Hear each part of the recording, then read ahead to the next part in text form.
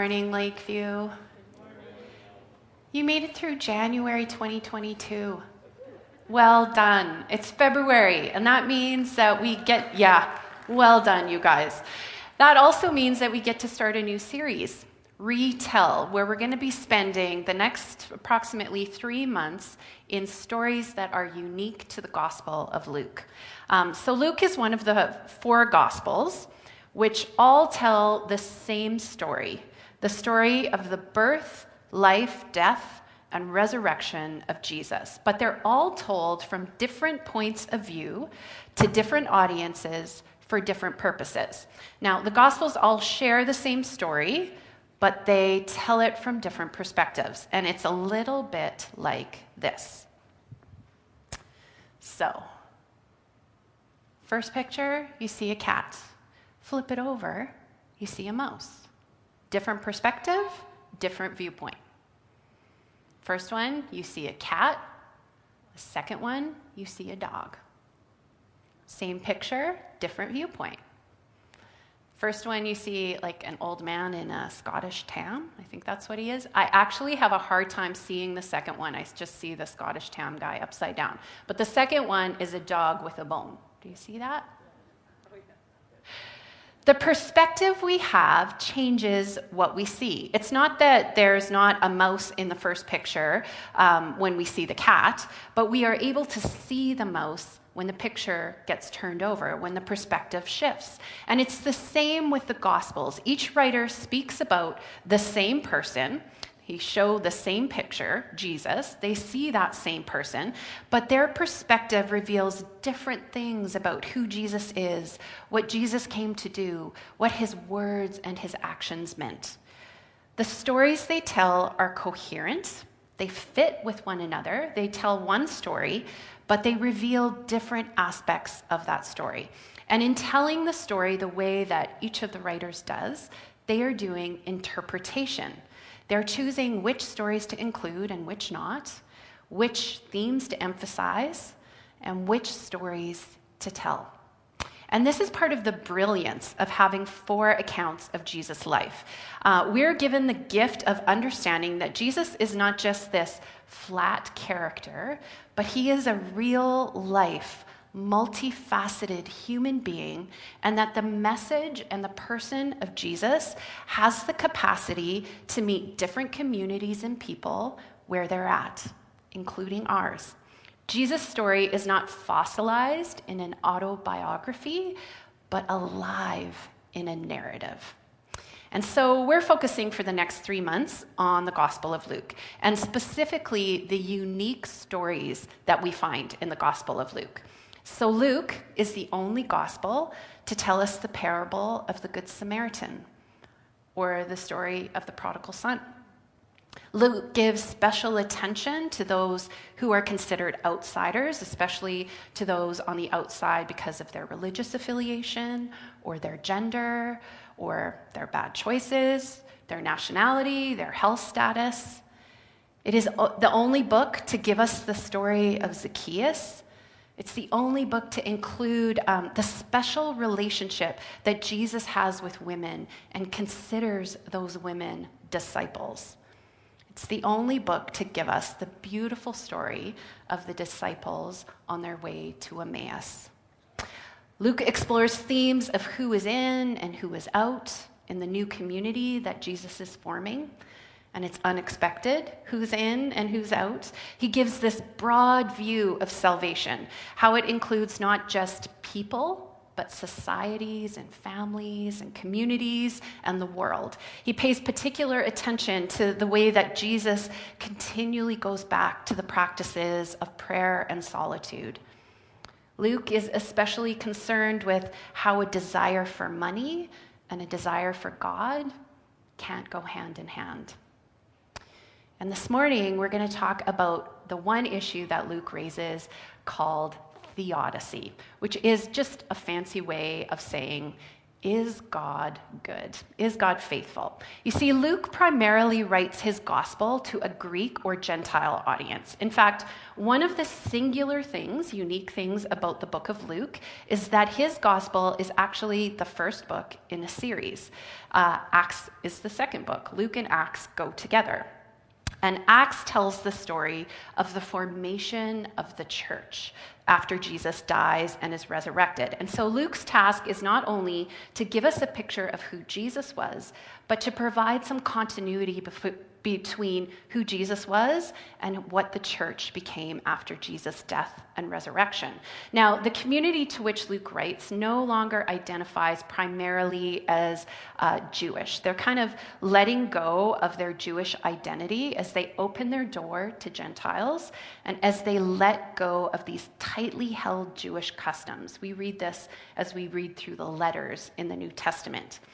And on the wider stage of history, a Jewish rebellion has been squashed and the Jewish temple has been destroyed.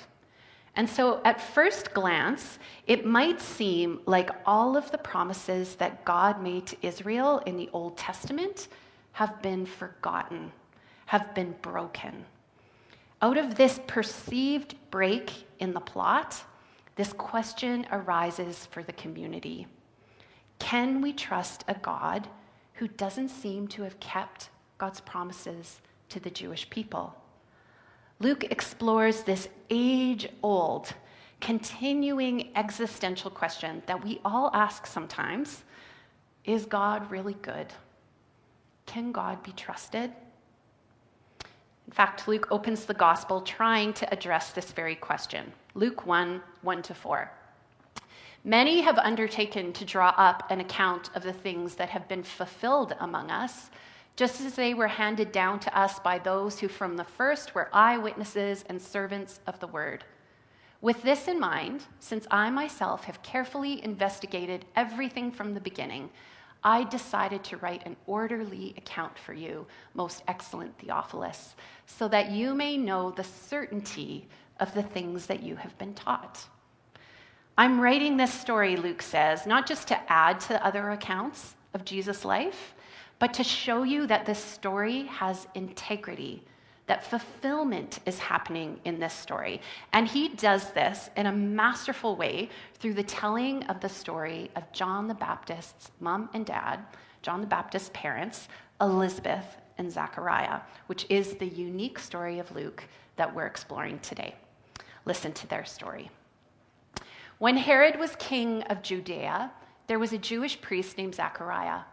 He was a member of the priestly order of Abijah, and his wife, Elizabeth, was also from the priestly line of Aaron. Zachariah and Elizabeth were righteous in God's eyes. They were careful to obey all of the Lord's commandments and regulations. They had no children because Elizabeth was unable to conceive, and they were both very old. One day, Zachariah was serving God in the temple, for his order was on duty that week. As was the custom of the priests, he was chosen by lot to enter the sanctuary of the Lord and burn incense. And while Zachariah was in the sanctuary, an angel of the Lord appeared to him, standing to the right of the incense altar. And Zachariah was shaken and overwhelmed with fear when he saw him. But the angel said, "Don't be afraid, Zachariah. God has heard your prayer. Your wife, Elizabeth, will give you a son, and you are to name him John. You will have great joy and gladness, and many will rejoice at his birth, for he will be great in the eyes of the Lord. He will be filled with the Holy Spirit even before his birth, and he will turn many Israelites to the Lord their God. He will be a man with the spirit and power of Elijah. He will prepare the people for the coming of the Lord. He will turn the hearts of the fathers to their children, and he will cause those who are rebellious to accept the wisdom of the godly." And Zachariah said to the angel, "How can I be sure that this will happen? I am an old man now, and my wife is also well along in years." Okay, so if you've been a part of Lakeview for the last little while, or if you've followed our series through the last few months, I'm hoping that you hear echoes of another story in this story. from way back in September, does anyone hear echoes of a story? They're old. They don't have children. Abraham and Sarah. That's right. Abraham and Sarah. So remember that genealogy we talked about way back in September, how the list of the fathers who had sons ended with Abraham because he had no child. No babies meant no future. But then God stepped in and gave Abraham a restart by giving him a son. We just hear these echoes in this story. A new son is being born. What restart might be happening? But there's also a part in Abraham's story when the messengers of God appear to Abraham to tell him that Sarah, who is 90 at the time, will have a child. And this is what they say: "Your wife Sarah will bear a son, and you shall name him Isaac. Your wife Elizabeth will bear a son, and you shall name him John." The words are almost exactly the same. And Zechariah's reaction echoes the reaction of Abraham to the messenger, who says to God, "Will a son be born to a man of 100 years old? Will Sarah bear a child at the age of 90? How can I be sure this will happen?" Zechariah says. "I'm an old man, and my wife is well along in years." So Luke intends for his readers to recognize this story of Abraham in this story of Elizabeth and Zechariah.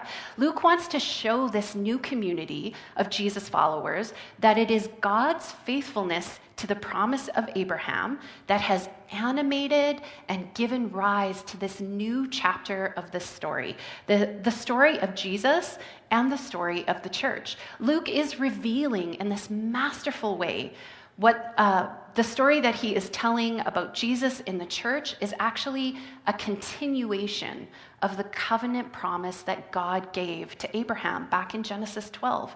That promise to bless the whole world through this nation.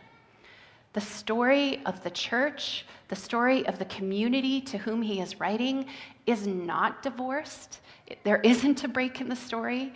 There is a continuation, a fulfillment of the promises that God made to the Jewish people and to the nation of Israel. Their story grows out of that story. And the message to us this morning is much the same. There is an essential link for us between the past and the present. It is the story of history. It is the story in which God is at work in the world, initiating new things, continuing to bring these miraculous babies into the world, while also keeping the promises that God has made in the past. We have our questions about the goodness of God. These are age-old questions, just like Luke's audience did. Is God faithful? Will God keep God's promises? Will God keep us and our world safe? Will God really give us what we need? Does God do what God says? And what Luke reveals is that what God gives us is not answers to these deep existential questions. He doesn't give them in point form or put them on Wikipedia so we can just Google it and find the answer. Instead, God invites us into a story. And this is why, no matter what we claim to believe or disbelieve, what rises to the surface in our most vulnerable moments is inevitably the story on which we build our lives. Christianity does not give us a concise explanation for vulnerability, loss, or pain, but it does give us a story, a real story in history. And with Luke's unique telling, he is flipping the picture. He is giving us a unique perspective on what God might be up to, on how God might be keeping God's promises, working with integrity, and continually proving that God is trustworthy. See, the gift of struggling with questions of God's goodness is that we have to look beyond textbook answers to God's self. We begin to actually deal with God when we start to ask these questions. We are forced to look beyond the meaning of our own individual lives, beyond our own needs and our own desires.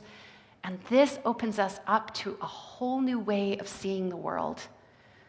We see a mouse, maybe where we used to see a cat. Our viewpoint readjusts. We see a new horizon. We might not get tidy answers. Everything might not get fixed. But what we do get is a new vision. So as we follow Luke's line of reasoning, we see that God's goodness is not wrapped up in answers or in detailed arguments. It's wrapped up in stories. Stories are the currency of God's goodness. So maybe for us, instead of looking for answers or collecting reasons, the way we reinterpret our lives is by collecting and hanging on to stories that remind us of what we know to be true, but are in danger of forgetting.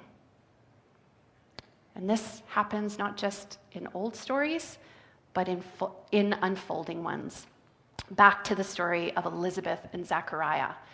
When Herod was king of Judea, there was a priest named Zechariah, and he was a member of the priestly order of Abijah, and his wife Elizabeth was also from the line of Aaron. And Zechariah and Elizabeth were righteous, careful to obey all of the Lord's commands and regulations, but they had no children because Elizabeth was unable to conceive, and they were both very old. So Zechariah is chosen by Lot. He would have gone to the temple twice a year. That would have been part of his role, to play a part in festival days, feast days, sacrifices, and other rituals. And one time in his life, he would have been chosen by Lot to enter the sanctuary. And this is his chance. And his prayers as he stepped into the role of priest through all of these years, as he went to Jerusalem twice a year and did the things that he was supposed to do, he would have prayed that God would remember the nation of Israel again, that God would restore their fortunes. We read here that Herod is the king of Judea, and this locates this story in a time when the Jewish people were still under an occupying force. Their prayers for rescue had not yet been answered. And Zechariah, each time he prayed, would have carried the hope and longing of this nation into his role as priest, praying for God's fulfillment, praying that God would keep God's promises. But there's another level, because Zechariah and Elizabeth also don't have children. And in the ancient world, this would probably have meant that they were treated as suspect, because God was seen as the person who opened and closed wombs. And clearly God had closed Elizabeth's womb. And their neighbors and their community, they would have suspected that maybe this was a result of sin or something that they'd done wrong. And yet Luke in this passage is very careful to point out that this couple was righteous in God's eyes. They did all of the right things. In fact, they also had perfect credentials according to the law and priestly standings. Abijah and Aaron, they come from the right families. And yet their lives had not worked out as expected.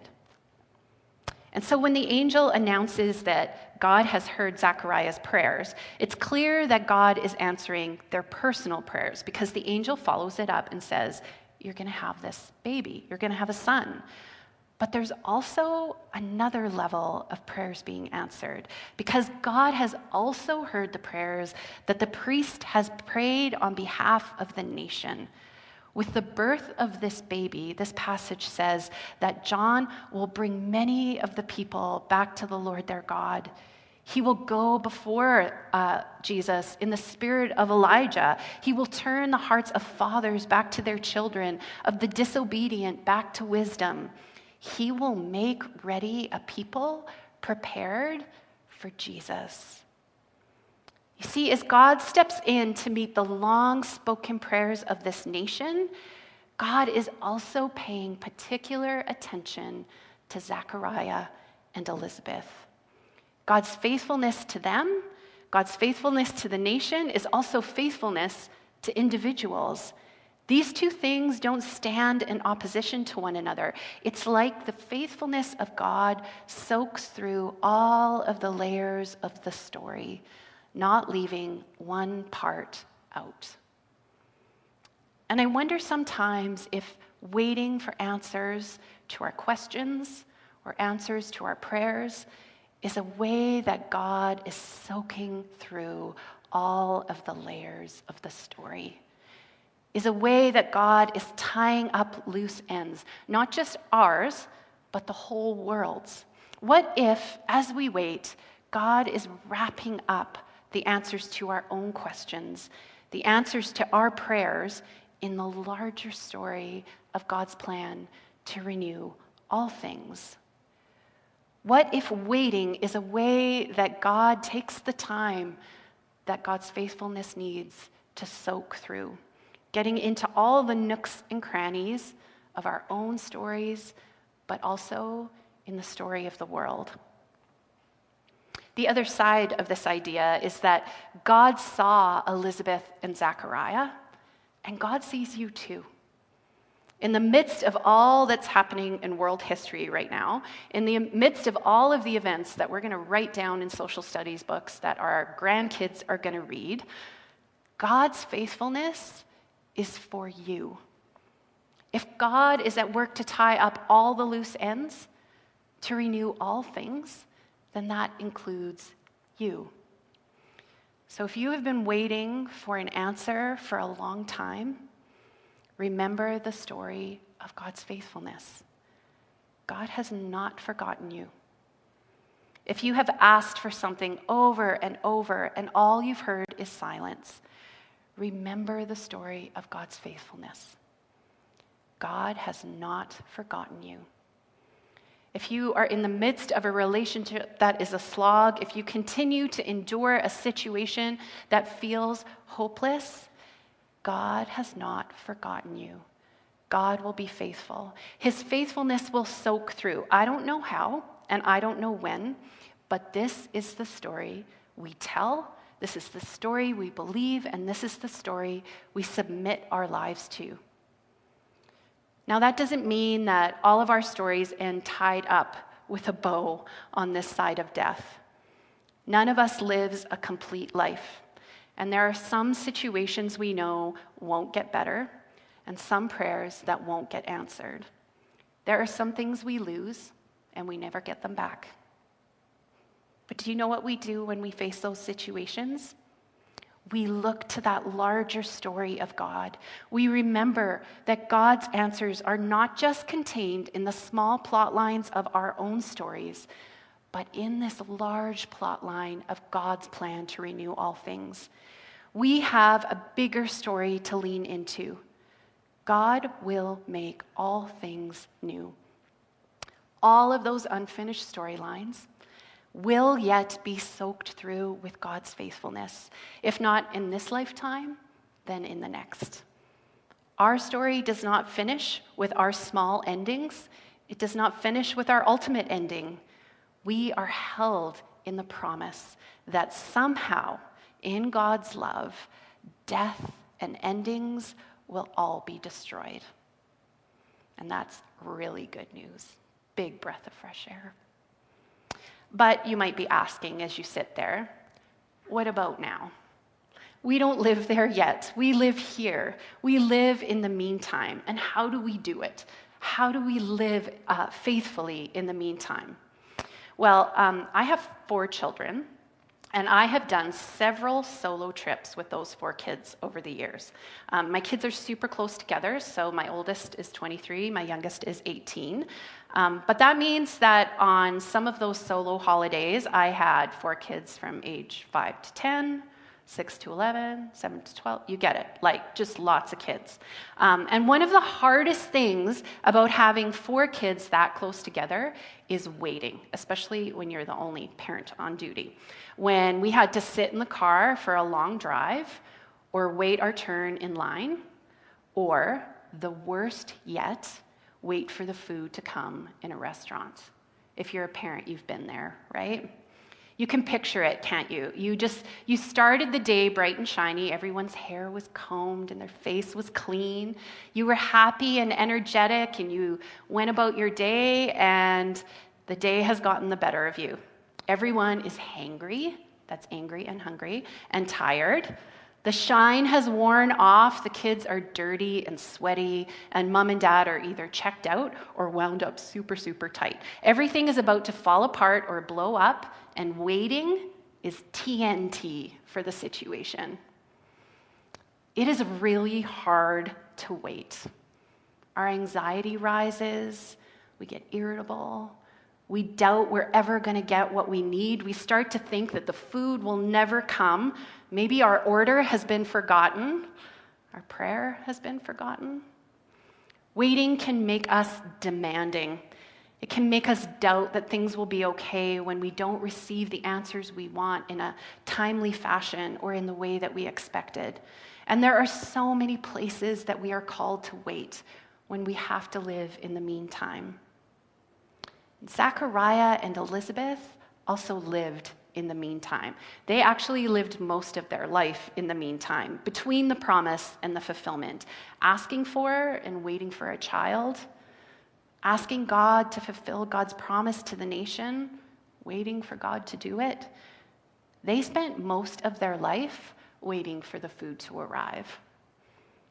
And still, they kept orienting themselves. They kept using their daily lives to focus on the promise of God's restoration. They practiced faithfulness in the meantime. Imagine how many days and years that they had continued to be faithful. If Elizabeth was beyond childbearing years, I'm thinking maybe she was in her 60s, maybe her 70s, maybe she was 90, like Sarah. She had likely given up hope of having a child like 20 years ago, maybe more. And yet she hadn't stopped hoping in God. Zechariah kept doing the things that he was called to do, showing up twice a year at the temple, continuing to fulfill his duties faithfully, to faithfully pray. They found ways to wait, to live in the meantime. I found ways to wait with my kids too. This was my best trick. I would grab a whole bunch of things out of my purse and I would put them on the table. Keys, here is a pro tip for all of you parents out there with little kids. Keys, chapstick, nail file, pen, Kleenex package. I would let the kids have a really good look at all of the items on the table.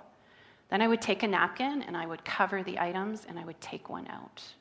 Then I would take the napkin off, and they would have to guess which of the items was gone. They loved that game. We would play it over and over until the food came. For a while, when they got older and they were bored of that, I kept a deck of Uno cards in my purse. Later, when the kids got phones, we would have a list of would you rathers or play trivia games. Actually, we still play trivia games when we wait for our food. Over time, these tricks I had for waiting actually became some of the best parts of our family life together. We would look forward to the wait because this became a place where something new had come. New relational connections started to happen between us. The waiting ended up holding the unexpected.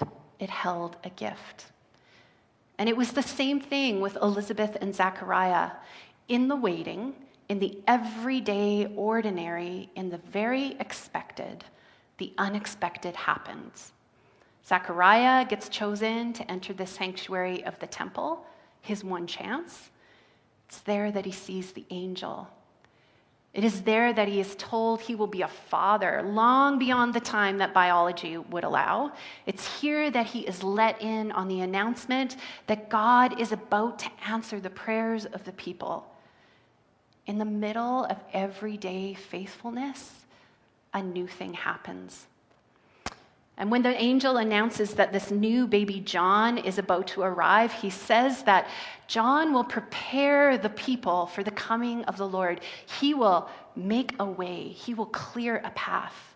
John will clear a way for the people to respond to Jesus when he comes on the scene. And I wonder if our waiting does the same thing John did for Jesus, that it prepares us for the coming of the Lord. So what are you waiting for? And how's it going? Is it getting hard? Are you hangry? Does it seem too long? Does it feel like in your wait, you're losing the plot, that you're forgetting God's faithfulness? It's okay. We all feel that way sometimes. But like Uno cards in a mom's purse, there are things that we can do that help to open us up to wait in the ordinary days for the unexpected. And they're called spiritual practices, and we talk to you about them all the time. And they help us wait. Practices like prayer, like loving kindness prayer. These things help us stay faithful. And so just maybe this week take some time to examine how your ordinary daily rhythms help to orient you to hope, help remind you of the story of God's faithfulness. How are these practices helping clear space so that you can receive the unexpected when it comes your way? But the final and ultimate question that this story asks us this morning is, how is God preparing you in the waiting for the coming of the Lord? And so maybe your waiting is clearing space for something bigger. Maybe it is reorienting your perspective on those existential questions, that it is reorienting your story to see that God is faithfully still keeping God's promise to Abraham through the church in Luke's time and through us, Lakeview Church. We are a continuation of the story of God. Or maybe the waiting is allowing God's faithfulness to gather up or soak through all of the nooks and crannies of all of the plot lines in the life of the world. And maybe the waiting is preparing us not just for answers, not just to receive what we asked for the food to get to the table, but for the arrival of Jesus himself. God is with us in our waiting. And one of the practices that we do that help us wait in the meantime is the practice of taking communion together. So you can grab your pods. This meal reminds us of the story of which we are a part. It reminds us that Jesus opens us up to this story, includes us in this story. But this meal also reorients us to this time of waiting so that we can see it as a time of preparation. It reminds us there is a time when we will all gather and feast, and there will be no more endings and no more questions of how long. And so as you eat this morning, may you be reminded that God has thought about the wait, that God knows it's hard, but like a pack of Uno cards in a mom's purse, he has given us this practice to sustain us. So I'm going to say the words of consecration and instruct you, and we're going to eat this meal together. You can peel back that first layer. The Lord Jesus, on the night he was betrayed, took bread, and when he had given thanks, he broke it and said, "This is my body, which is for you. Do this in remembrance of me." His body broken for you. You can eat.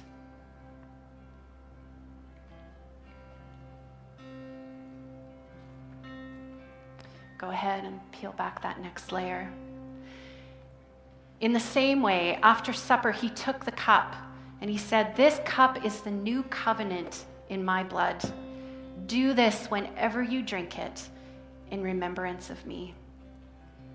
Christ's blood shed for you. Go ahead and drink. For whenever you eat this bread, whenever you drink this cup, you proclaim the Lord's death until he comes. Let's sing together.